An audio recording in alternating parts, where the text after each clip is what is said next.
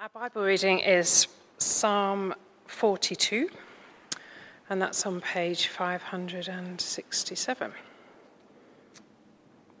As the deer pants for streams of water, so my soul pants for you, my God. My soul thirsts for God, for the living God. When can I go and meet with God? My tears have been my food day and night, while people say to me all day long, "Where is your God?" These things I remember as I pour out my soul, how I used to go to the house of God under the protection of the Mighty One, with shouts of joy and praise among the festive throng. Why, my soul, are you downcast? Why so disturbed within me? Put your hope in God, for I will yet praise him, my Saviour and my God. My soul is downcast within me, therefore I will remember you from the land of the Jordan, the heights of Hermon, from Mount Mizar. Deep calls to deep in the roar of your waterfalls. All your waves and breakers have swept over me. By day the Lord directs his love. At night his song is with me, a prayer to the God of my life. I say to God, my rock, why have you forgotten me? Why must I go about mourning, oppressed by the enemy? My bones suffer mortal agony as my foes taunt me, saying to me all day long, "Where is your God?" Why, my soul, are you downcast? Why so disturbed within me? Put your hope in God, for I will yet praise him, my Saviour and my God. Amen. It's so lovely to be with you this morning. For how lovely was the weekend away. I know some of you weren't there, and I won't reference it too much, but it was really, really good. I tried to convince Phil to get in my suitcase, but small as he is, Rosie, he didn't fit, so he couldn't come. Eva's actually started referring to him as our Phil at home, which is a bit weird, but also lovely. But I've been completely inspired by his use of art and image in his talks. So I'm going to be channeling my inner Phil this morning, because that's all I have left of him. But I have got a picture of him, just so we could remember his twinkly eyes. I might get that. It's a bit like a eulogy. It's not. He's not dead, don't worry. I thought it'd be really nice to get them a T-shirt. So if you want one, Chris, let me know. I'll put an order in. There he is. So lovely. Oh, Phil. But as Jamie said, we're starting a mini-series on a series called Thirsty, reflecting on the kinds of ways in which it's right for us to long for more of God, to long for justice, and to explore the ways in which we seek to satisfy our thirst. A term that we might be familiar with that really captures this sense of deep soul-level dissatisfaction is holy discontent. And this speaks to a restlessness within us that motivates us to move towards him, to join with God in the things that stir his heart, and that persuade us to push into him, compelling us to seek him. Not yet. Not John Piper quite yet. Gerald May, in a book called The Dark Night of the Soul, describes how our true desire for love can so often become buried with our own sense that we can achieve our own satisfaction. And eventually the cracks begin to show. And she says, we generally don't like what we see there because it forces us to admit that we are fundamentally dissatisfied. We begin to see that the results of our own efforts are not quite as perfect as we'd hoped for. Perhaps the career that we worked so hard to achieve is not as rewarding as we'd hoped for. Maybe the love relationship that we thought would complete us has become tired and frayed. And the things that gave us pleasure, perhaps in the past, may now seem empty. Such glimpses occur in unique ways for each person, but they always happen. Ultimately, our hearts are restless for God. And this morning, I just want to explore the holy discontent we can experience and our longing and need for intimacy with Jesus. Thirsting for closeness for Jesus is something that we're encouraged to cultivate. Jesus tells us that if we're thirsty, to come to him. In John 7, verse 37, he says, "Whoever drinks the water I give them will never thirst. The water I give them will become in them a spring of water welling up to eternal life." In John 4, verse 14. Jesus takes our thirst really, really seriously. And the way that the psalm describes his need for God in Psalm 42 in his turmoil and discouragement invites us, I think, this morning to consider our own present thirst for God. Not because we're in depths of painful anguish and emotional overwhelm, some of us might be, but because thirsting for relief from our present circumstances is good and it's right, but thirsting for God, who offers the water of life, is the only thing that will satisfy the ache in our souls. And I am going to quote John Piper again, which is surprising, I know, but he says it really beautifully. When we think and feel with God in the Psalms, this is the main result. We come to love God, we want to see God, to be with God, and to be satisfied in admiring and exalting God. And I guess that's my hope for all of us this morning, is that we would feel a stirring for a greater thirst for him.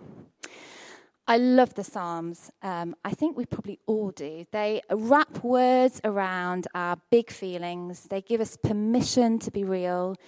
It can be difficult to share the reality of our lives with each other, and we may choose instead to move towards the positive and avoid the pain of the reality of our lives. Walter Brueggemann comments on the way that our worship can sometimes do the same, and he says, "It's a curious fact that the church has, by and large, continued to sing songs of orientation in a world increasingly experienced in disorientation." In Psalm 42, we come face to face with a sorrowful saint, a bit like this beautiful image by an artist called Scott Erickson. And his thirst for the Lord in this psalm is palpable. Perhaps you are also feeling sorrow, fear, discouragement, and you're tempted to join in with the psalmist and ask, "Why have you forgotten me?" Your soul is downcast and your tears have been your food day and night. I read a brilliant book called Luminous Dark by Alan Emerson. He's the guy who heads up 24/7 prayer in Northern Ireland. And he wrote this book about the loss of his first wife, who was just 23. And it's really worth a read for anyone who's experienced grief. It's really powerful. He describes the relentless early days of loss. "I can still remember the feeling of tears running out of my eyes and into my ears. Phil, his uncle, had warned me of the tears in your ears night sessions." I wonder if some of us are familiar with those kinds of nights. And I'm learning to believe that the liminal space of sorrow holds a gift, I think, like the treasures of darkness described in Isaiah 45, verse 3. And it's one of the places we can experience an unrelenting thirst for God. We are emptied out, turned upside down. Barbara Brown Taylor puts it like this: "I have learned things in that dark that I could never have learned in the light, things that have saved my life over and over again, so that there is only really one logical conclusion. I need darkness as much as I need light." Now, I'm not saying we should go hunting out suffering just to increase our thirst for Jesus. I know some of you haven't had to look that far. It has found you. I am saying that the experience in the valleys of our lives, that our ache for him is intensified. I don't believe that God wills the suffering we face, but I do believe that he can use our pain to form us, to strengthen our trust in him, and to increase our longing for intimacy with him. He can transform the wastelands of our lives into beautiful gardens where the soil of suffering is made fertile with our honest tears. And it reminds me of the verse in Isaiah, let me find the page, 51, verse 3. "He will make her deserts like Eden, her wastelands like the garden of the Lord." His promise to pour water on a thirsty land should encourage us that in the seasons of our life where he seems lacking, when we are most thirsty for his comfort, he does not leave us wanting and is always at work. It doesn't always feel like that, but we are encouraged to believe that it's true. So the psalmist leans into, not away from, his urgent felt need for God, and he preaches to his soul. He reminds himself of the character of the one that he sings to. I found myself Googling whether you can get dehydrated from crying. You actually can. You have to cry quite a lot for that to happen. But I just thought how interesting that our bodies have been created to respond to sadness in a way that also causes it to thirst. I've come to believe that the world is split into two people. Those who really enjoy going on long walks with me and those who don't.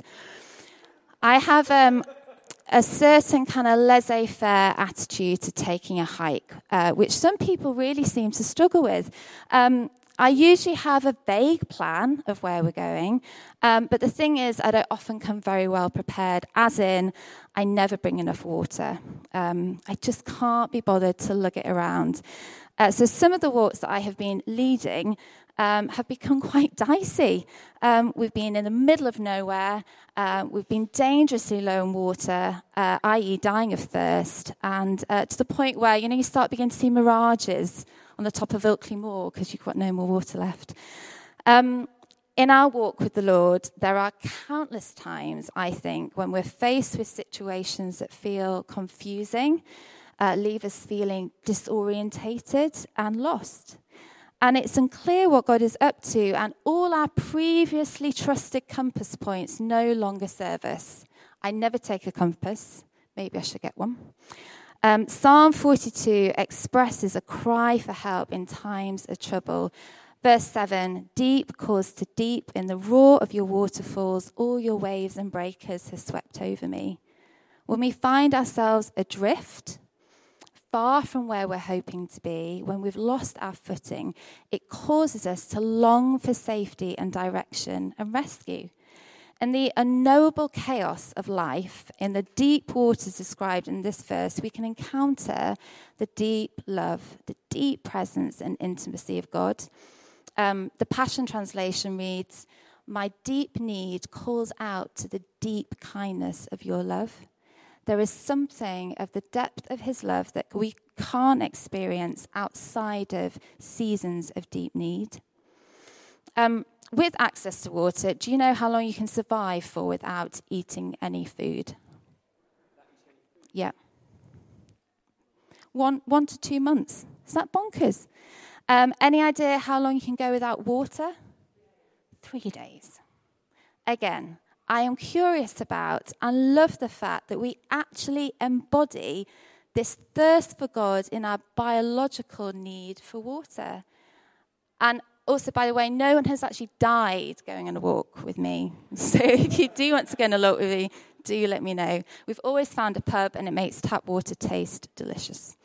I'm always trying to drink more water. The allure of dewy skin, a longer life, and translucent wee is actually really appealing.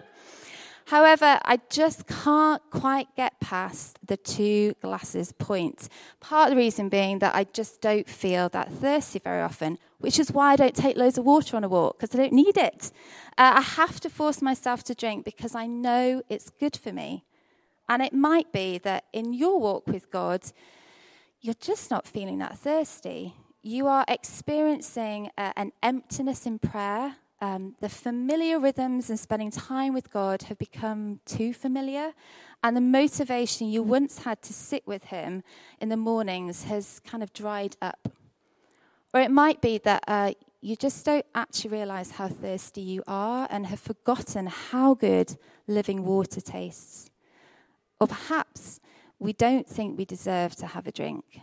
It makes me think about the encounter between the woman and the Samaritan woman and Jesus at the well, and the tender request of Jesus for a cup of water. Jesus was breaking down some serious barriers by showing kindness to this ostracized, isolated woman, but mostly he was welcoming her into intimacy with him. And it takes the time to realize the offer he makes her. In verse 10, Jesus says to her, gently, I think, if you knew the gift of God and who it is that asks you for a drink, you would have asked him and he would have given you living water. Now, the story, I don't think, adds in the detail that she herself took a cup to satisfy her thirst, but I like to think that she did. And so does Kenneth Tanner, who's an American theologian, and he writes, she drinks a water that does not pass through us, that never evaporates, a water that remains, that stays with and in us all, in all the dark and hard places, even in death, and that keeps us for and through eternity. Is that beautiful? And who wouldn't want to drink a cup of that? Before I end, just out of curiosity, hands up if you'd say you're a glass half full kind of person. Oh dear. Good. Okay, that must be really nice for you, glass half full kind of people. Put your hand up if you find yourself more of a, realistic glass half empty kind of person. And that's because it is, Helen, isn't it? Regardless of how full your glass is feeling this morning, the truth remains we are created for intimacy with Jesus and thirst for it, even if we don't realize that's what we're thirsting for. Sarah Clarkson writes about this inherent ache for God in her book, The Beautiful Truth. She says, it's God we want. And the kind of hunger we bear is like a passion and tenderness. We want to eat and touch God, drink and breathe him. We want to hold him close and breathe in his loveliness. And I think he feels much the same about us. This beautiful image I found Charlie Mackesy did. This is beautiful. So if this is true, and I think it is, I would just invite you to allow your thirst for him to cause you, like the psalmist in Psalm 42, to pour out your soul to him, to put your hope in him, to praise him, and to remember that the water he offers promises to satisfy your soul. I'm going to pray for us before we move into a time of worship.